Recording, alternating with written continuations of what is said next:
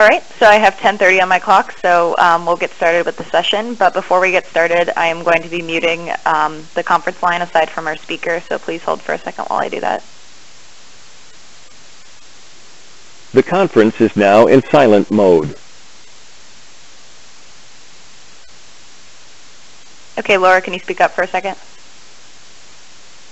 Hi, yes. Okay, great. I'm here. Can you hear me? Yes.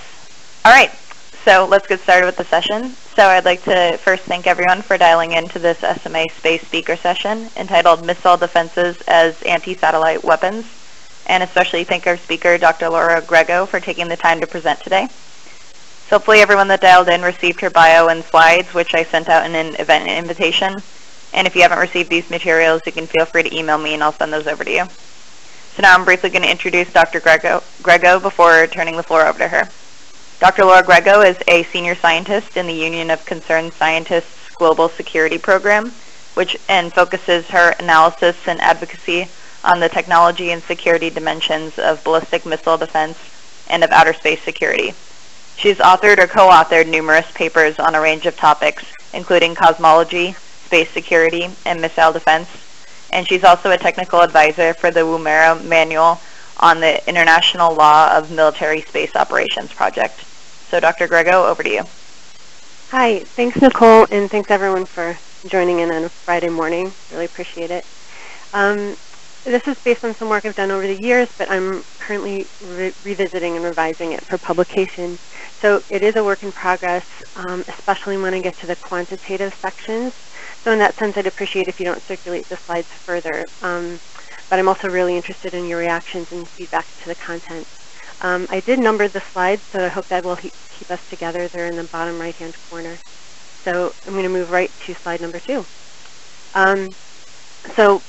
Ballistic missile defenses and anti-satellite weapons have a long history of close association.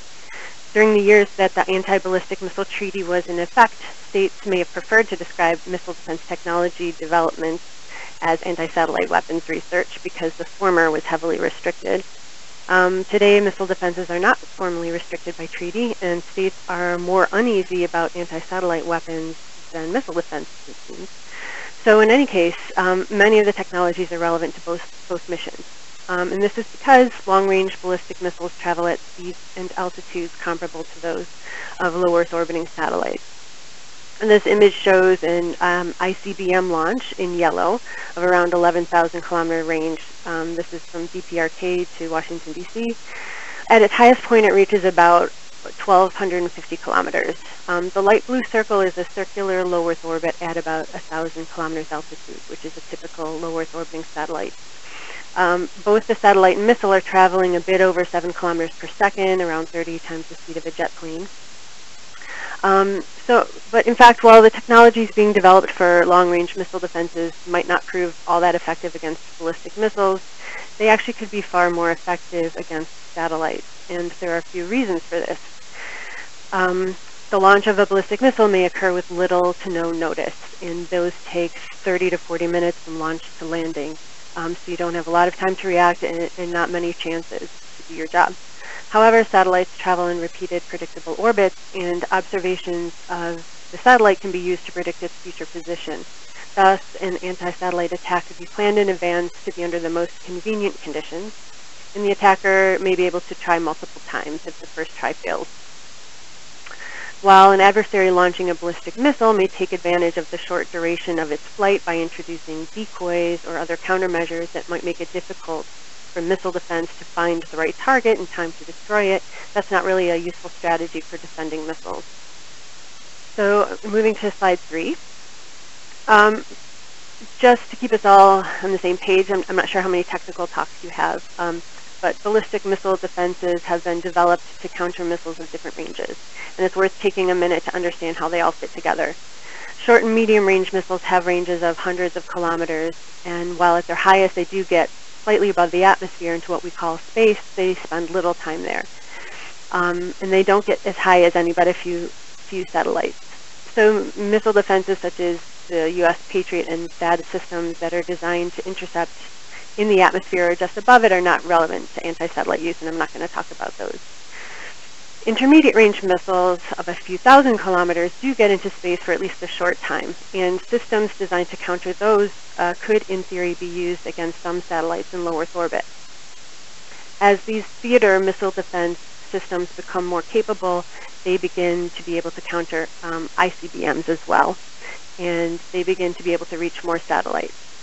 Intercontinental ballistic missiles have reaches greater than 5,500 kilometers, and many are designed to go further than 10,000. And they spend a significant amount of time in space, around 30 minutes. In the past, because of agreements such as the Anti-Ballistic Missile Treaty, which lasted from around 1972 to 2002, there was significant attention paid to the differences between theater and strategic missile defenses. But in the absence of that treaty and with the continued development of the technology, this distinction becomes less well-defined.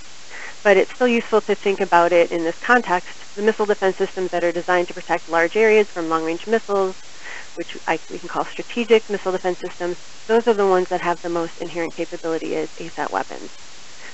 Another distinction that's useful to note is that all of the currently deployed systems, as well as most of those that are being developed, the missiles are being targeted during mid-course phase. So you see the arrow pointing to that. That's when things are up above the atmosphere, after their boosters have burned out and they're just cruising under gravity. But there are some new systems that are being designed to target long-range missiles in the boost phase, meaning while the attacking missile is actively burning. This phase only lasts a few minutes, so missile defenses have to be very fast and capable and close to the launch site. The combination of those needs might create a missile defense that actually has very antipotent anti-satellite capability. And I'll talk about that at the end of this talk, but especially in the case of space-based, boost-based missile defenses. So moving on to the next slide, number 4. So these mid-course systems, when I say mid-course, those ones intercepting up above the atmosphere, they generally either use kinetic energy interceptors that are ground or space-based, or some schemes have high powers of directed energy to destroy their targets. I'm not going to talk about lasers and directed energy today because I don't have enough time to cover everything, but so I'm sticking with kinetic energy interceptors, and those destroy warheads by the force of impact.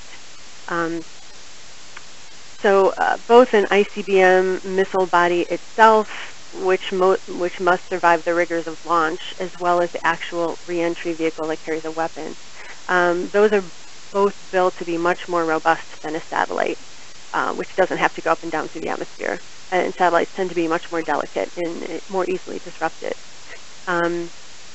So of these systems you see on this slide, the strategic missile defense systems that have been fielded are the ground-based mid-course defense system, which is the interceptor is mainly based in Fort Greely, Alaska, and a few in Vandenberg Air Force Base in California.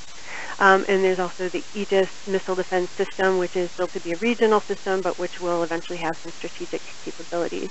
Those are built to be on ships, and there are a couple of ground-based Aegis ashore stations planned too. So essentially the way it works is that the kill vehicle's onboard sensors, so that there's basically a missile launch is cued or is detected by space-based infrared sensors and ground-based radars. Those cue the kill vehicle or the interceptor to tell it in general what area to go to. The missile defense launches something that the interceptor of the missile defense actually also looks quite a bit like a missile launch because they're powerful and get things going really quickly. And it launches a kill vehicle towards the intercept point.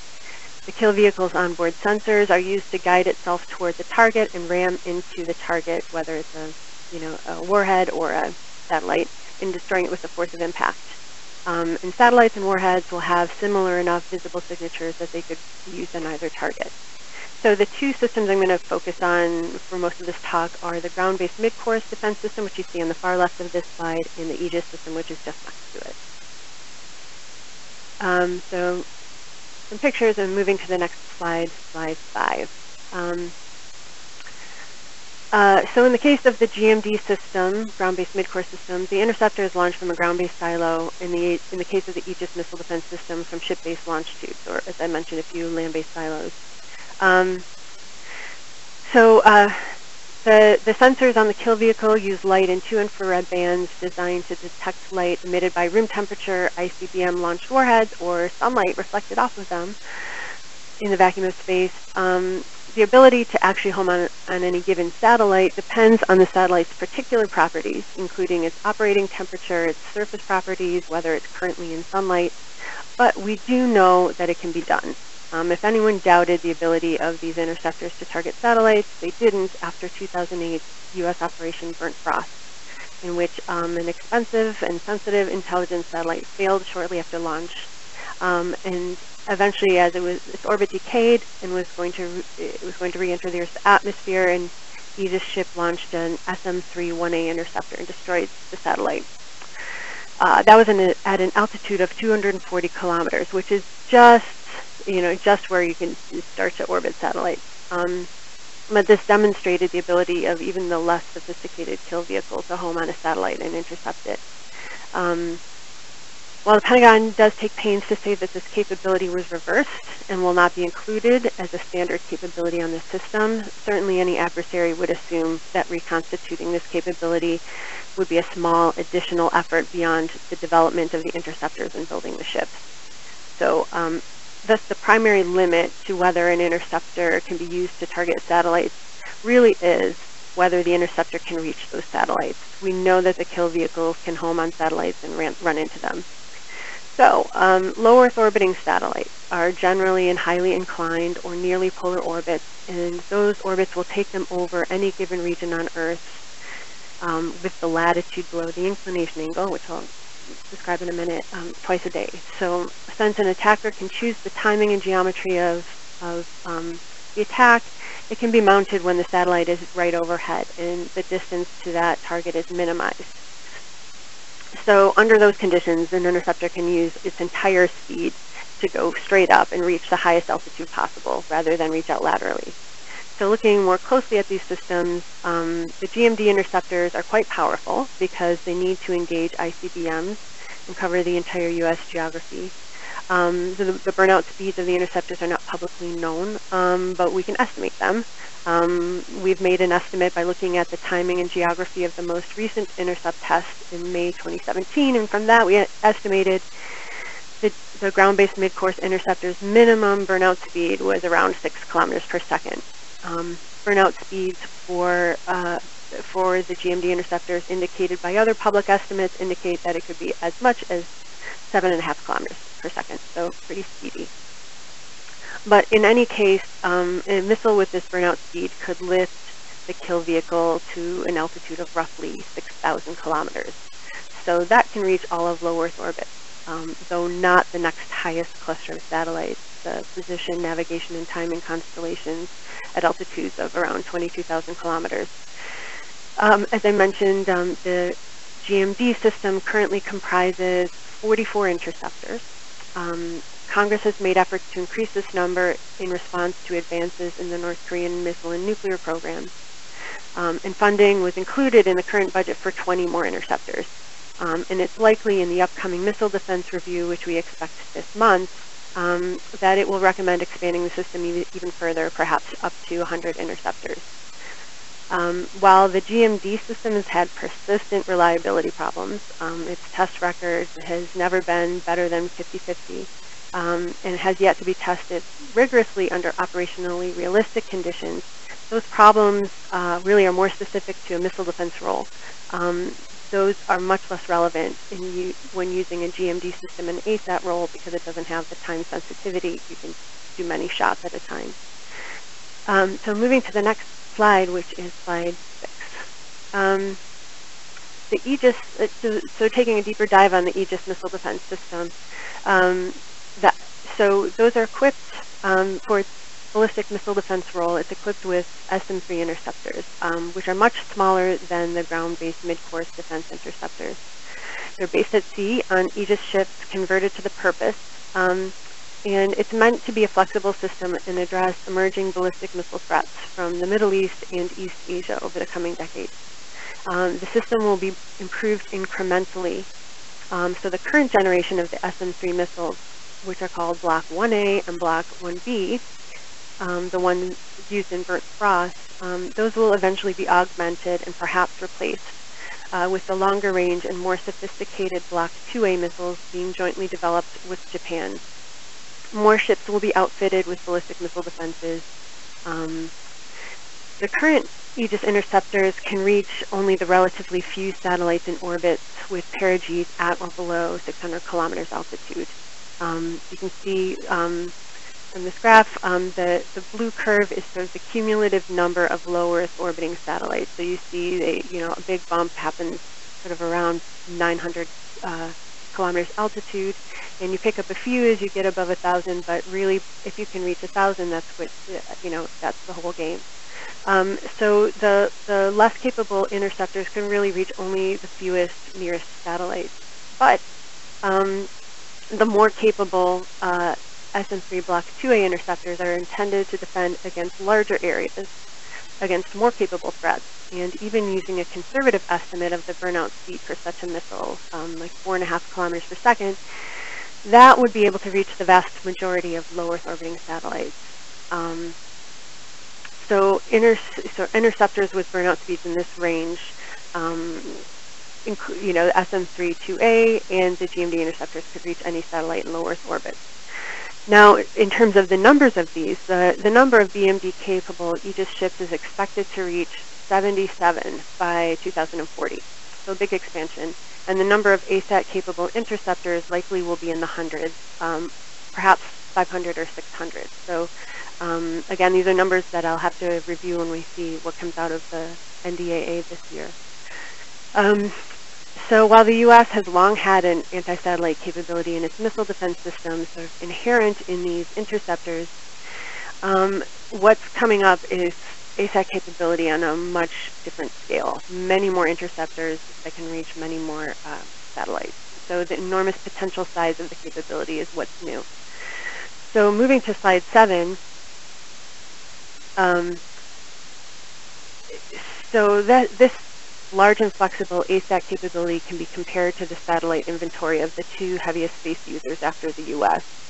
The U.S. owns just shy of half of all actively operating low Earth orbiting satellites. China has a total of 144 satellites in low Earth orbit, of which 33 are dedicated military satellites, and Russia has 75 in low Earth orbits, of which 45 are dedicated military satellites.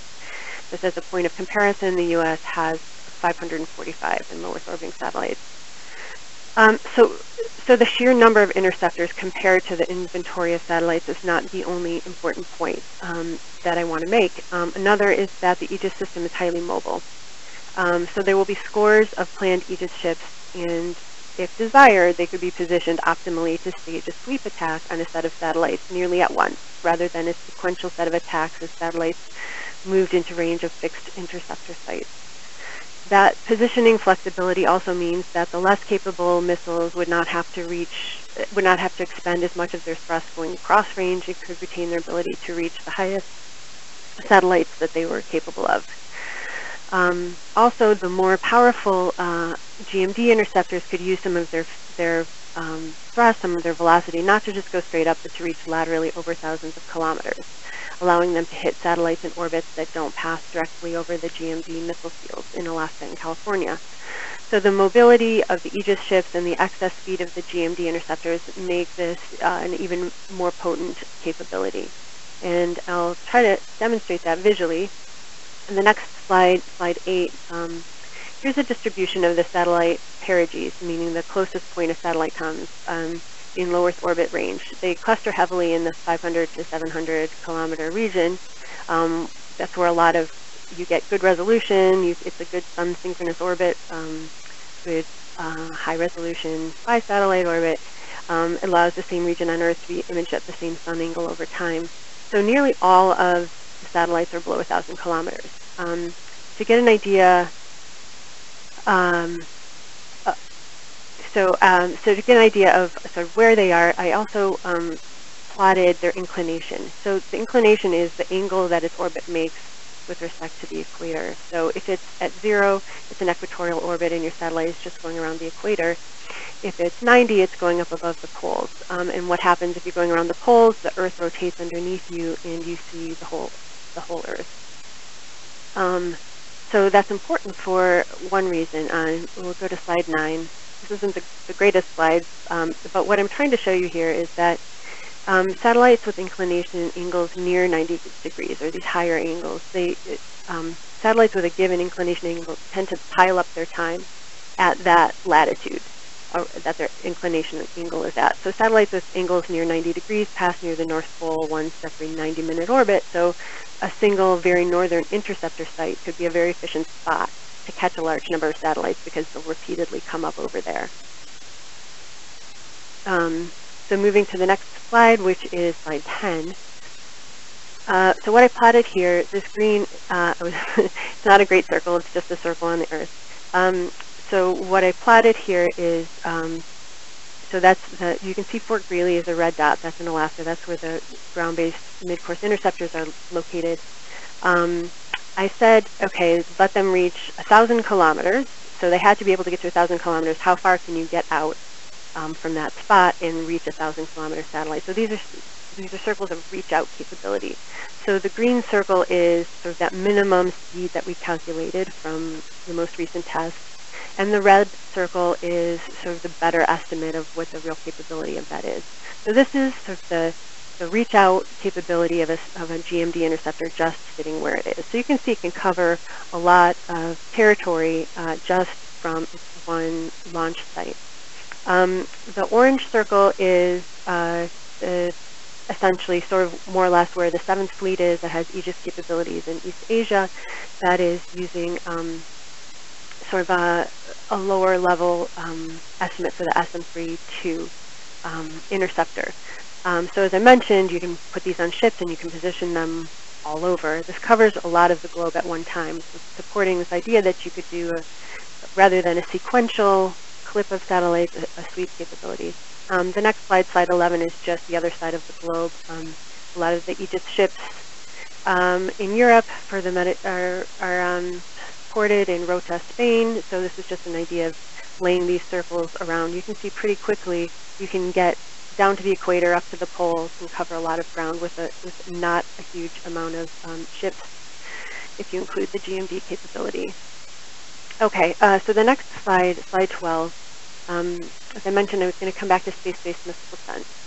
So I wanted to touch on this briefly. Since the Reagan, Star Wars, and George H.W. Bush era, Brilliant Pebbles programs were shuttered. No unclassified research and development program for space-based missile defense exists.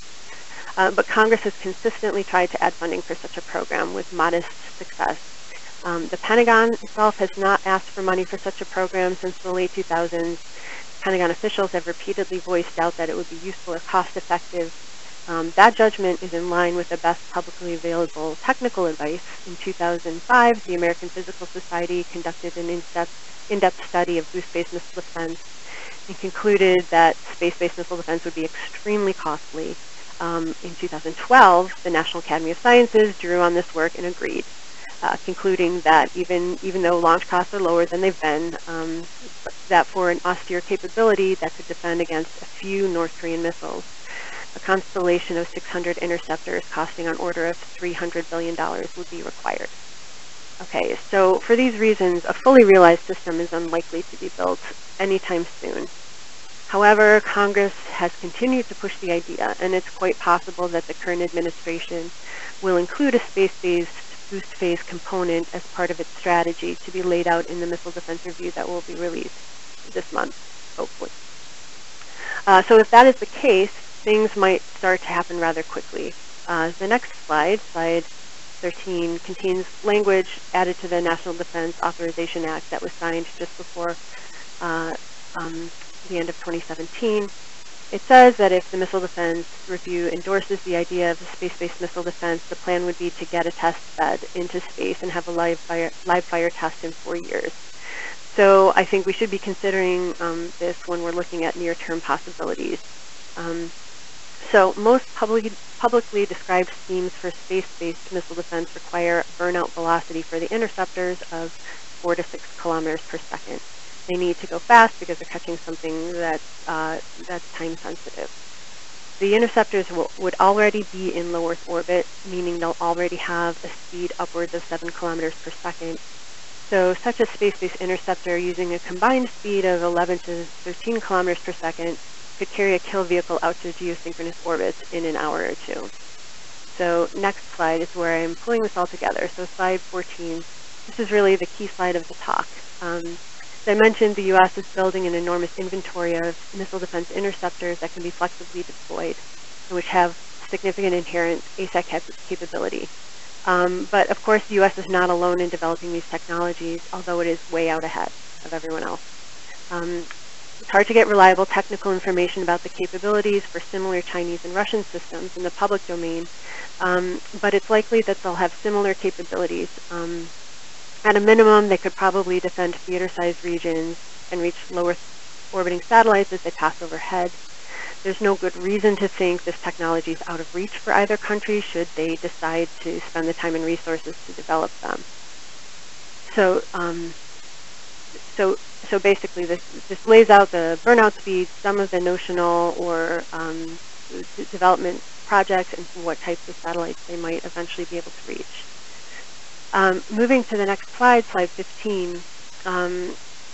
Of course, just because a system can do something doesn't mean it will be used to do so, clearly. In fact, there are powerful incentives not to test or use missile defense interceptors against satellites, and one of those disincentive is the creation of persistent orbital debris. The collision of a satellite with even a marble-sized piece of debris, sort of 1 to 10 centimeter size, would be catastrophic because of the high speeds of the collisions. So you don't want debris in space if possible. The destruction of a single 10-ton satellite, and these are common, would double the amount of debris in low Earth orbit. And debris, of course, is not discriminate. It'll spread out over time and contaminate a large region. This is an illustration of this figure is an illustration of a debris cloud's evolution over time, which spreads into a shell and contaminates a large area. So, and this is a type of debris at these altitudes that could persist for decades or centuries. In the U.S., all countries are clearly aware of the debris consequences of using kinetic energy interceptors to destroy satellites. But one does have to acknowledge that, so it makes it unlikely that anyone would use missile defense interceptors as an ASAT weapon of choice, or simply to signal intent, or in any situation outside of a major conflict. But one has to acknowledge that this enormous capacity does exist, and it will shape threat perceptions, it will affect military planning. And I'm particularly concerned with anything that speeds up timelines and fosters a use it or lose it dynamic with respect to space-enabled capabilities. So, to my last slide, and looks like I've got 2 minutes to wrap up. Solutions and strategies, and I'd be really interested to hear your reactions to these. So, as I mentioned, aspiring states are certainly disinclined to use debris-producing weapons to protect their perceived interest in space, certainly outside of a crisis. But yet they shape plans and they exist. At the same time, we no longer have the limits of the Anti-Ballistic Missile Treaty, which restricted strategic capable missile defenses, and yet we have a growing reliance on space assets. What do? The U.S. has significant investments in space that can be held at risk. Does it serve U.S. interests to continue with unbounded, unlimited competition in this arena? I would argue no. What are the things we could do about it? One technical solution is to place limits on speeds and ranges of interceptors. I tried to lay out some justification in my short time with you. We have a serious history in the ABM Treaty, an extremely detailed technical document that in times of serious competition, the U.S. and the Soviet Union were able to conclude. Also reasonable would be limits to the numbers of interceptors. Some have suggested a ban on actually testing them above the atmosphere. So no destructive testing. An advantage of this, it would keep debris out of orbit. It would create some uncertainty about the operational readiness of these technologies, so would some disinclination to use them. So of course these ideas are not new, but the sense of urgency might be, as these systems are being developed to be more capable and more states are developing them. So with this, I'm going to leave you, and I'd be really interested in hearing your thoughts and reactions. Thanks. All right.